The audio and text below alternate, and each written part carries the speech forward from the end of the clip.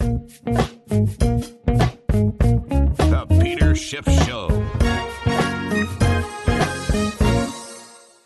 Today's podcast is sponsored by Novo. Novo is powerfully simple business checking. You're making something new with your business. To support you, Novo built a new kind of business checking. So get your free business checking account in just 10 minutes at novo.co/gold. Today's near 350-point rally in the Dow Jones was not quite enough to offset a near 450-point decline from Wednesday. Same story with the Russell 2000. Down yesterday, gained over 1% today, but it didn't quite get back to even. However, it's a different story with the S&P and the NASDAQ. Both of those indexes more than recovered yesterday's sharp losses to finish the 2 days higher as more money continues to move into the beaten down tech sector. A lot of people are still convinced they're getting a bargain, they're getting a deal, they're buying these stocks on sale. They have no idea how cheap these stocks are likely to get. A lot of times, too, when you see stuff go on sale, if you wait, it'll go on a bigger markdown and then eventually close out. And I think a lot of these tech companies are going to be on closeout sale where you can get much, much bigger discounts. Not a 20 or 30 or 40% off sale, but when you have real clearance, and that's when you get the big discounts, the 70, 80, 90% off. I would wait for that before I bought a lot of these stocks. What's really looking a lot more interesting to me than the U.S. stock market is the gold market. Gold had back-to-back gains on Wednesday and Thursday. It was up almost $40 on those 2 days. So gold was going up when the U.S. stock market was going down, and it continued to rally when the U.S. stock market went up. In fact, silver was actually outshining gold over the past couple of days. It was up better than 70 cents an ounce. But the investors in gold stocks, while gold stocks are rising, they were up 2% in general over the past 2 days. They were mostly lower today, and so they lost some of the gains from yesterday, but still up about 2%. But given the 2-day rise, and more importantly, how good the gold chart looks, gold looks very explosive. It looks like it's headed much, much higher. We're still not seeing a lot of conviction in the gold mining sector. You still have gold climbing this wall of worry. A lot of people are still worried that rising interest rates are going to harm gold.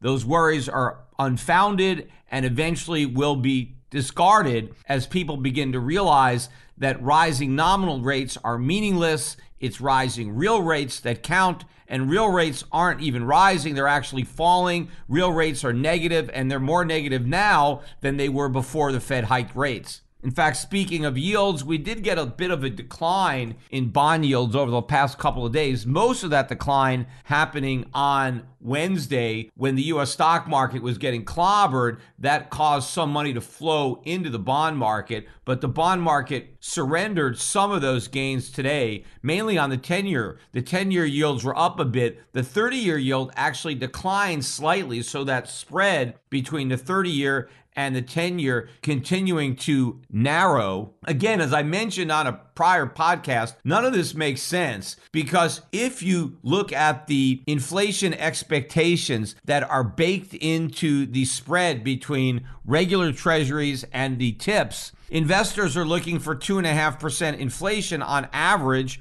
over the next 30 years. Now, as I said on my last podcast, I don't know what they're smoking, but inflation is going to be a lot higher than 2.5%. But even if you buy the consensus that inflation is 2.5%, why would you loan the U.S. government money at 2.5%? Because all you're doing is breaking even on inflation and you've got zero return. Who would want to lock up their money for 30 years and get a zero return? And of course, what about people who would be buying treasuries in a taxable account? Because you have to pay income taxes on your treasury yields. Well, if inflation is 2.5% and your pre-tax yield is 2.5%, by the time you pay taxes, you're under 2%, so you are losing money every year. Why would you want to lock that in for 30 years? Nobody would. So as I said earlier, nothing about the bond market makes any sense. It only makes sense when you realize it's completely manipulated. The price is a function of government intervention and nothing else. And if the government stops intervening, bond prices are going to collapse. In fact, I mentioned on a prior podcast that in the final week, when the Fed was supposedly wrapping up its QE program, it still bought better than 40 billion of US Treasuries. Well, before I started recording this podcast, I took a look at the most recent data from the Fed, and this is for the week that ended yesterday, my birthday. I'm now 59, so this is my first podcast as a 59-year-old, and now that I'm a year older, maybe I'm a bit wiser. But anyway, the balance sheet in the week ended on my birthday grew by another $8.2 billion. So the Fed supposedly stopped quantitative easing, yet somehow the balance sheet still managed to expand to a new record high of $8.962 trillion. Now, the Fed apparently is going to unveil a plan to start shrinking its balance sheet at its next meeting.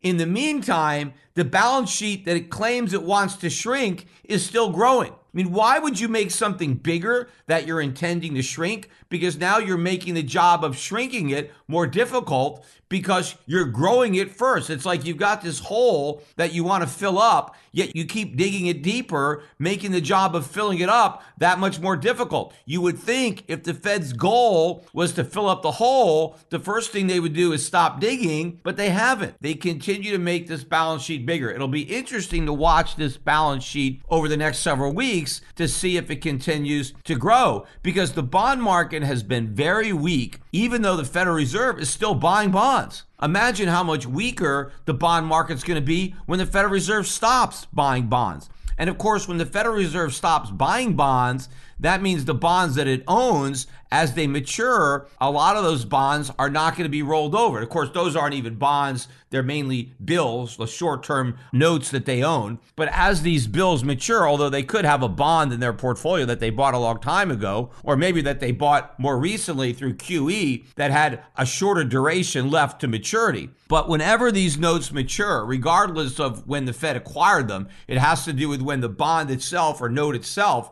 matures. But when these debt instruments mature, if the Fed doesn't roll it over in an effort to shrink its balance sheet, well, then the U.S. Treasury has to find a new buyer. It has to find a buyer to replace the Federal Reserve. Well, where are they going to find an idiot dumb enough to buy those bonds? Because the Federal Reserve isn't buying bonds because they're a smart investment. It's buying bonds because it has a political agenda. It has an economic policy. It's buying those bonds without caring about how much money they lose on the bonds. I mean, they just create the money out of thin air anyway. What does the Fed care? They have a printing press. They don't care how much money they lose. But most Americans don't have their own printing press. You know, the government doesn't like competition, so they have a monopoly on counterfeiting. So the average person out there doesn't want to lose money because they just can't print up more to cover their losses. So why would a normal person who is adverse to losing money buy U.S. Treasuries at a yield that guarantees they're going to lose money? They won't, which is why bond prices have to keep on falling, because yields are not nearly high enough to offset a lender for not only inflation, but all the risks associated with lending in this environment, and of course to produce a positive return, because people don't loan money to lose money. They loan money to make money, and making money is in real terms. You have to collect a yield that exceeds the rate of inflation. You have to get paid inflation plus something else. Because if you're not going to get a positive return, then why bother making the loan? Do something else with your money. And in fact, it's the people who are currently doing something else with their money that the Treasury has to entice into buying the treasuries that the Federal Reserve no longer wants to hold. Well, how do you entice an investor into buying treasuries when they're currently buying something else? Well, you've got to make it worth their while. You have to offer a high enough yield, because obviously if they're not buying treasuries now, it's because the yield is too low. The investors don't find them attractive. Well, how do you make a bond more attractive? Offer a higher yield. And that's exactly what's going to have to happen. But the problem is the economy can't withstand that. The stock market can't withstand that, which is why I keep saying that this rally doesn't have legs. This is a bear market rally. The stock market is going to roll over because the bond market is going to keep on falling. Yields are going to keep rising until maybe a stock market crash or the stock market falls low enough for the Federal Reserve to stop talking about all the rate hikes and about all the quantitative tightening. Even though it hasn't even started quantitative tightening, it's talking about it, and the markets hear what the Fed says and they are reacting to it. Oil market also had a pretty big last couple of days. We were down over $3 today, but not nearly enough to wipe out the $5.70 gain from yesterday. The oil chart, as I said before, like the gold chart, looks very, very good. We are headed for higher highs in oil. I know we have $130.50 as the current high, and the market is going to take that out. Right now, we're at $111.50, but all of this spells additional problems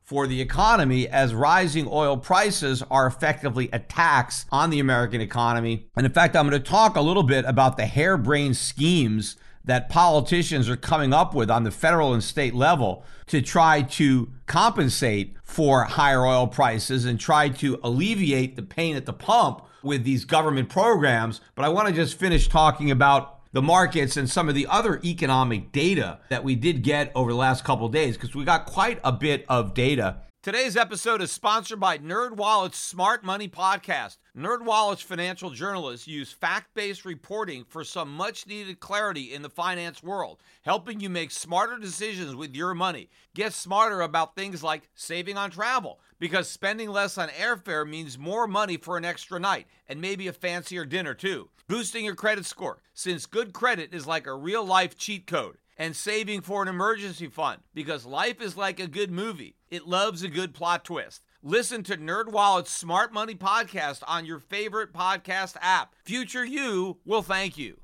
In fact, on the markets, I pretty much think I've covered everything except Bitcoin. Bitcoin has been rallying. It's continuing its bear market rally. As I'm recording this podcast, we're just under $44,000 for a Bitcoin. Bitcoin, again, like the meme stocks and other beaten up tech stocks, is caught up in this bear market rally where people are thinking they're getting some kind of a bargain. They're overpaying. They're just not overpaying by as much as some investors had overpaid in the past, or speculators.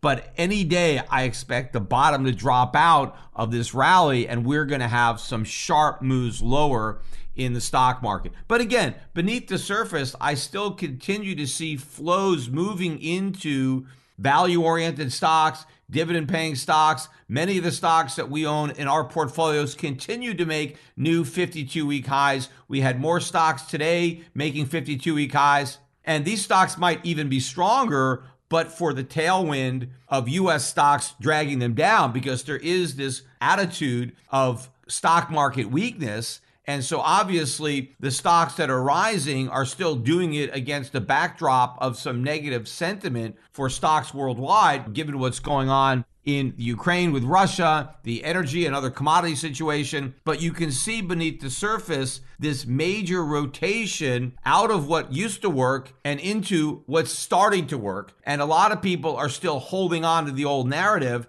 That's why they're rushing to buy some of these tech stocks on this decline. And they have no idea that buying the dip isn't going to work, because we have a lot bigger dips coming in the future, and the lows are going to keep getting lower till eventually the dip buyers become dip sellers, and we eventually get a washout. But let me move forward and talk about some of the economic data that came out. In particular, the new home sales data that came out on Wednesday.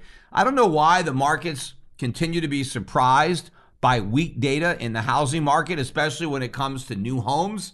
But the markets were again surprised. The consensus was for 810,000 new homes to start, and we ended up with just 772,000, so a pretty big miss. But not only did we miss the February number, but the January number, which was originally reported as 801,000, that was revised down to 788,000. Now, all of this makes sense that new home sales would be falling. Why? Well, number one, the cost of building a new home is skyrocketing. I mean, I already talked on the podcast about how much more expensive it is for me to build my podcast studio, just the shell. just a small building on my property, which is maybe 1,200 square feet, one room, no windows, right? Just a door, just so I can do my podcast. And the cost of construction is up about 60% over what the numbers would have been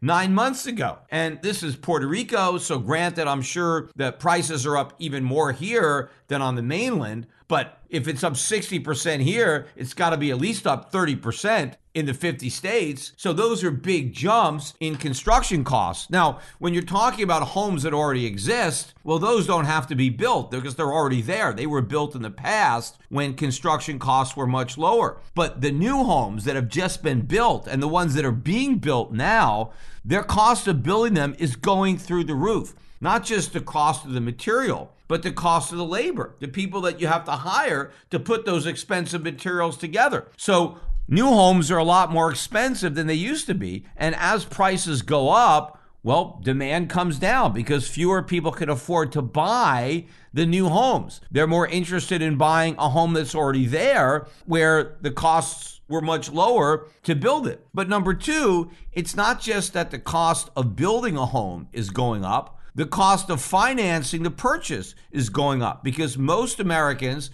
when they buy a new home, they're not paying cash. I mean, they don't have any cash. They got to go take out a loan. Well, mortgage rates are rising. They're following bond rates higher. We've had a big increase percentage-wise in mortgages. Now, the rates are still low from a historic perspective, but we have historically high home prices. In fact, they've never been this high. The only thing that's been keeping them affordable, in quotes, is these very low mortgages. Well, these very low mortgages are not as low as they used to be. Meanwhile, new home prices are higher than they've ever been. So affordability is collapsing. That's why these home builders now, if you look at some of these stocks over the last couple of days, getting clobbered because the products that they have to produce are going to cost a lot more money to make, and their buyers aren't going to be able to afford to buy, not only because there's a higher price point, but because the cost of borrowing money is that much higher. So I think the new home market is pretty much dead. People don't realize that home construction is pretty much going to grind to a halt because it's going to be impossible to profitably build a home that most Americans can afford. Most Americans are going to end up buying homes that already exist because they don't have to be built. The new homes are going to have a very tough time competing with the homes that already exist. Now, of course, it won't fall to zero. There's always going to be some demand that can be satisfied, but a lot of the demand for new homes will be completely eliminated because there's going to be a segment of the population for whom new homes will be completely unaffordable based on A, the cost to build them, and B, the cost of financing them, because those costs have just started going up. The construction costs are going to go a lot higher over the years, and mortgage interest rates are going to go a lot higher over the years. So all of this is going to be a big problem for the home building industry, which of course is going to be a big problem for that part of our economy that is dependent on new homes being built for economic activity, for jobs. So this doesn't bode well for a big chunk of the U.S. economy. But it will bode well for the people who already own a home, because if you own a home and you want to sell it, well, you're going to have less competition from new homes that are being built because they're too expensive. And so the value of the existing homes goes up because the replacement cost goes up. Because when you look at a home, part of the way to value a house is what would it cost to replace it? What would it cost to rebuild it? Right? Well, it would cost a lot more. And by the way, one thing that's going to get more expensive is homeowners insurance. Because if you have an insurance policy that's supposed to repair your house, let's say you've got fire insurance, and if your house burns down, well, the insurance company's got to build you a new one. Well, the cost of building a new home is going to be much higher, and so therefore fire insurance premiums have to be much higher. The insurance companies have to collect more money in premiums because they know when a house burns down, it's going to be more expensive to rebuild it. all forms of homeowners insurance have to get more expensive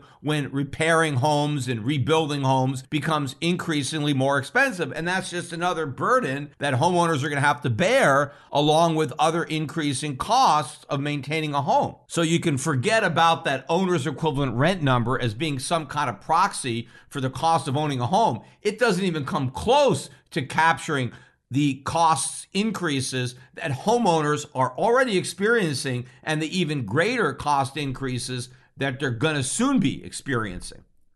Fortune favors the bold, the strong, and the brave. For your business to break out of everything holding it back, you need business checking as brave as you are. Introducing Novo Business Checking. Novo is powerfully simple business checking. And unlike the traditional bank model, Novo has no minimum balances, no transaction limits, and no hidden fees. Instead of a one-size-fits-all approach, Novo is customized to your business to save you time and free up cash flow with seamless integration to Stripe, Shopify, QuickBooks Online, and more. Sign up for Novo for free and join the community of over 150,000 fearless small businesses who've already found the customized business checking solution. So sign up for your free business checking right now at novo.co/gold. Plus, the Peter Schiff Show listeners can get access to over $5,000 in perks and discounts. So go to novo.co/gold, novo.co/gold to sign up for free. That's novo.co/gold. Novo Platform Inc. is a fintech. It's not a bank. The banking services are provided by Middlesex Federal Saving, FA member FDIC. Terms and conditions apply.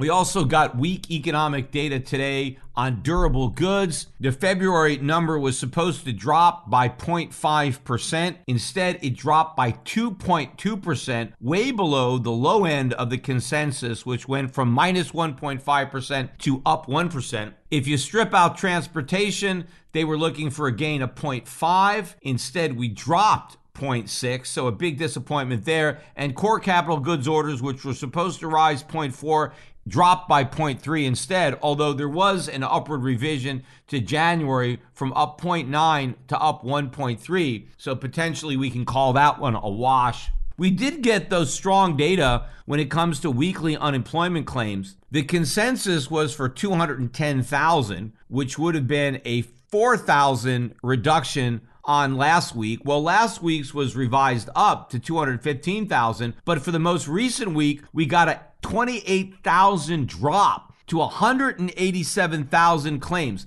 That is the fewest number of unemployment claims filed since 1969. So this number, when it first came out, put a scare into the bond market. We saw a drop in the bond market immediately following the release of that number, because this signifies a tight labor market, and so therefore no reason for the Fed not to keep hiking rates. In fact, the tight labor market putting more upward pressure on wages, and therefore it's an inflationary number, and the bond market immediately dropped. Gold sold off pretty sharply. It lost almost its entire gains that it had at the time, but then gold managed to recover those gains and make new highs later in the day. We have a strong market in gold. It's not a runaway market yet, but people are looking to buy the dips. The smart money understands that gold's in a bull market. The dumb money just hasn't figured it out yet. And if you weren't convinced that inflation is a problem, all you had to do is look at today's PMI numbers. The composite numbers were out. Manufacturing and service numbers, they were both higher than expected. The manufacturing index was supposed to be 56.6, came out at 58.5. Service index was supposed to be 56. It came out at 58.9, but it's prices paid. That's the real story. These are some of the biggest increases in prices ever experienced through these surveys. So all across the economy, everybody is being hit with surging prices. This has barely begun. We've only scratched the surface on the price increases that consumers are in store for. But what I want to talk about now is some of the ridiculous policies that are being considered, not only in Washington, but on the state level, to try to combat this inflation problem, but which, of course, like all government solutions, will make the problem worse. Because the problem with government solutions is every government solution always involves more government. And therein lies the problem, because it's generally governments that are either creating the problem or exacerbating it. And then when you come up with a government program, it inevitably makes whatever problem they've either created or they're trying to solve worse. And part of the problem, too, is oftentimes government isn't really interested in solving problems. Its real goal is to perpetuate problems, because the bottom line on government is the problem that it always wants to solve is how to make itself bigger. Because what governments want is to grow, meaning politicians always want their agency to be bigger. They want more power, they want more clout, they want a bigger budget, they want more bureaucrats under their control. So every government agency or department is incentivized to get as big as possible. And therefore, if you have a government agency that is charged with solving a problem, the last thing the agency wants to do is solve the problem, because now it no longer has a justification to exist. What the agency wants is to make the problem worse, so now it has more of a justification. Because let's say you have a government agency that's supposed to eliminate poverty. Well, the last thing they want to do is make themselves obsolete. They don't want no more poverty, because then, okay, we could shut down the program. We don't need it anymore. Problem solved. No, they want more poverty. The more poverty they can create, then they can go back to Congress and say, look how much more poverty there is. We need a bigger budget. We need more programs because you put us in charge of solving poverty. And my God, there's so much more poverty now. We need to be much bigger, because now there's even more reason to have an agency committed to solving poverty. But nobody will ever draw a connection between the agency that's been charged with solving the poverty problem and the fact that that agency is creating the problem or exacerbating the problem that they were supposed to solve, because the programs that they pursue end up creating more poverty. But as far as the government is concerned, that's a great outcome, because if there's a bigger problem, then it requires a bigger government solution. But the only solutions that will work are less government. In fact, there are a lot of people who on social media want to criticize me because they say, hey, Peter, all you do is point out the problems. Why don't you ever tell us the solutions? I do. Maybe these people don't really listen to what I have to say, but my solutions never involve another government agency or another government program. I have free market solutions to government created problems. And those solutions always involve getting the government out of the way. So I explain how a government program is creating a particular problem and how the free market will solve that problem if the government gets out of the way. But nobody in government understands this, and it's quite clear if you look at the proposals so far that are being floated around to deal with this inflation problem, particularly as it relates to gasoline. You have one Democrat in Congress who's got a plan called the Gas Rebate Act, and they want to give every American $100 a month to afford the higher price of gas. Now, what kind of harebrained scheme is this? Because where is the government going to get this $100 a month of extra money to send to every American? Well, they're just going to print it. They're going to get it from the Federal Reserve. They're going to run bigger deficits, which means they're going to have to create more inflation to solve the problem of too much inflation. Well, how are you going to solve an inflation problem by creating more inflation? You are not. Right? You're trying to fuel a fire. You don't want to give people more money to buy more expensive gasoline. The idea would be, if gasoline is more expensive, have consumers cut back on their consumption, buy less gasoline, find ways to economize, to use less gas. That's what the free market solution is to high prices. It's find a way to cut back on consumption. But no, the government wants to give people money so they can keep consuming what's in short supply, driving the price even higher. But an even dumber proposal is for a windfall profit tax on oil companies. Some other Democrat in Congress, and I forget the name, but this guy wants to have a windfall profit tax of 50% on any of the excess profits that oil companies are earning because of these higher oil prices. And I'm not really sure what oil price they're going to consider, maybe whatever the oil price was before the invasion of the Ukraine and whatever it happens to be, and that increase in the price of oil, any profits that are attributed to that, 50% of them are going to go in a tax. And then the government will use that revenue to send out checks to American families so they have more money to buy more expensive gas. Now, at least in theory, that plan isn't purely inflationary because the government's not going to get the money from the Federal Reserve. It's going to get the money from oil companies.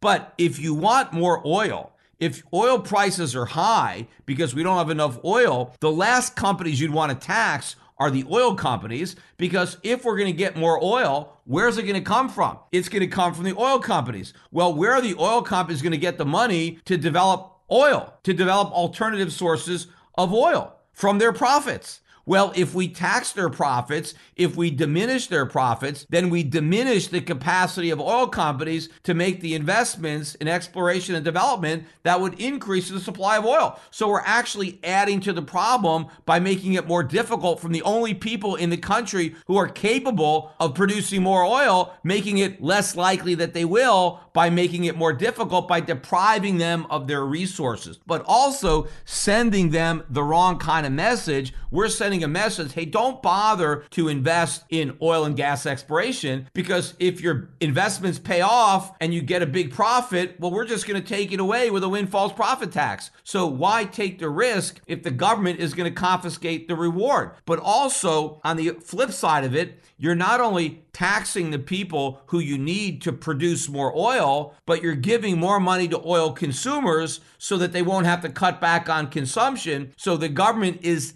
incentivizing demand for oil while discouraging an increase in supply of oil, doing the opposite of what the free market would do. In a free market, when the price goes up, what signals are sent to the market? Consumers are told, use less, the price is high, economize, find alternatives. The message that producers get is prices are high, pump more, find more oil, drill for more oil, right? That's the message that the market sends, and that message works because it results in lower prices. But what message is the government sending with its taxes and its subsidies? It's telling people not to cut back on their consumption, keep buying expensive oil, here's the money to keep buying it, and the government tells oil companies, don't increase your production because we're just going to tax your profits away. In fact, you're going to increase your taxes right now, so even if you want to increase production, we're taking away the money that you would need to do it, right? Completely the wrong thing you should do. And it's not just on Capitol Hill where you have these boneheaded ideas. You have the same thing in the States. Look at what California wants to do. They've come up with this brilliant idea. Governor Newsom wants to give every Californian a debit card loaded up with $400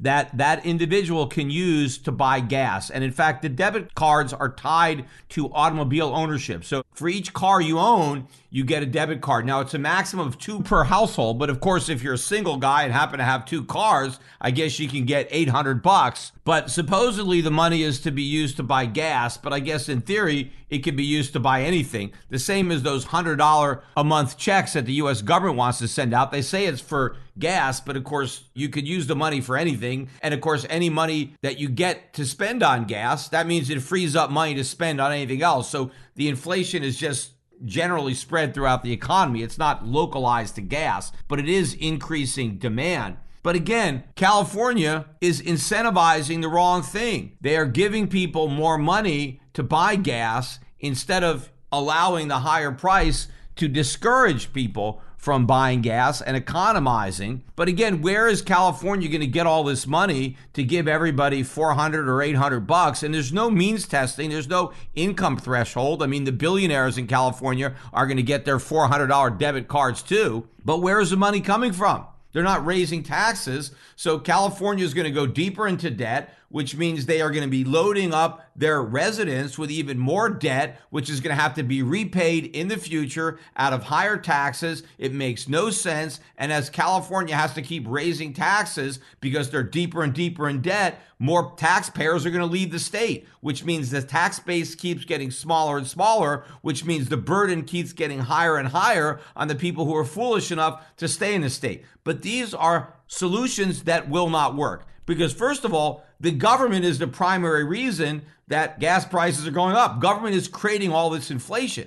And so the solution to the problem is not more government. The solution to the problem is less government. In fact, there are some really easy solutions. If the government is really concerned about businesses having to pass on higher costs to their customers, what they really should be doing right now is figuring out how to reduce the costs that those businesses are currently forced to absorb, not increase them. In fact, I just heard a couple of days ago, the SEC just announced these new requirements for public companies to comply with respect to climate change. And the first thing I'm thinking of is, okay, another new big set of regulations that all public companies are going to need to deal with. Now they're going to have to hire people to administer these new regulations. It's going to cost them money to comply with it. Maybe they're going to require some type of changes that are also going to cost money. So you're supposedly worried about cost increases for businesses, yet the government is imposing new sets of regulations that will drive those costs even higher.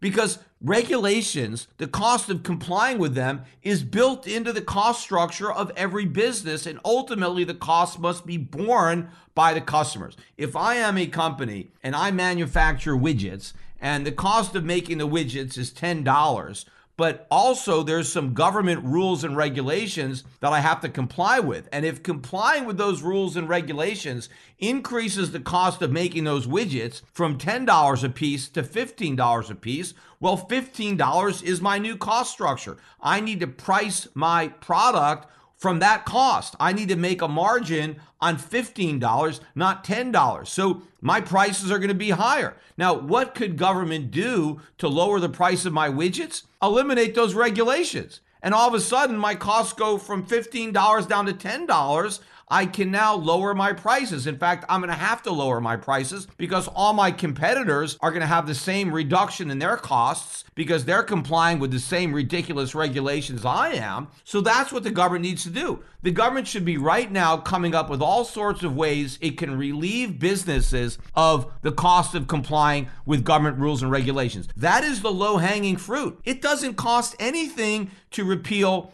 regulations. In fact, it saves the government a lot of money because the government has all sorts of bureaucrats that it has to hire to administer and enforce all these rules and regulations. So if we eliminate all those rules and regulations, in theory, we can eliminate those jobs. The government can lay people off, which would be great because, by the way, we supposedly have a labor shortage. We have all these jobs out there and businesses can't find workers. Well, how about if we lay off some of these government bureaucrats? Now they can go to work in the private sector. They can actually do productive work instead of pushing paper for government. And in fact, what they're doing for government is counterproductive. They are actually getting in the way of productivity by making it more expensive and more time consuming for the private sector to produce stuff. So if we get rid of the regulations, not only do we make the private sector more efficient by reducing its costs, we free up all sorts of money that can be used more productively, that can be invested in plant and equipment, in training workers, in more efficient ways of producing things. It lowers the entire cost structure, and consumers will benefit from a more efficient, lower cost private sector.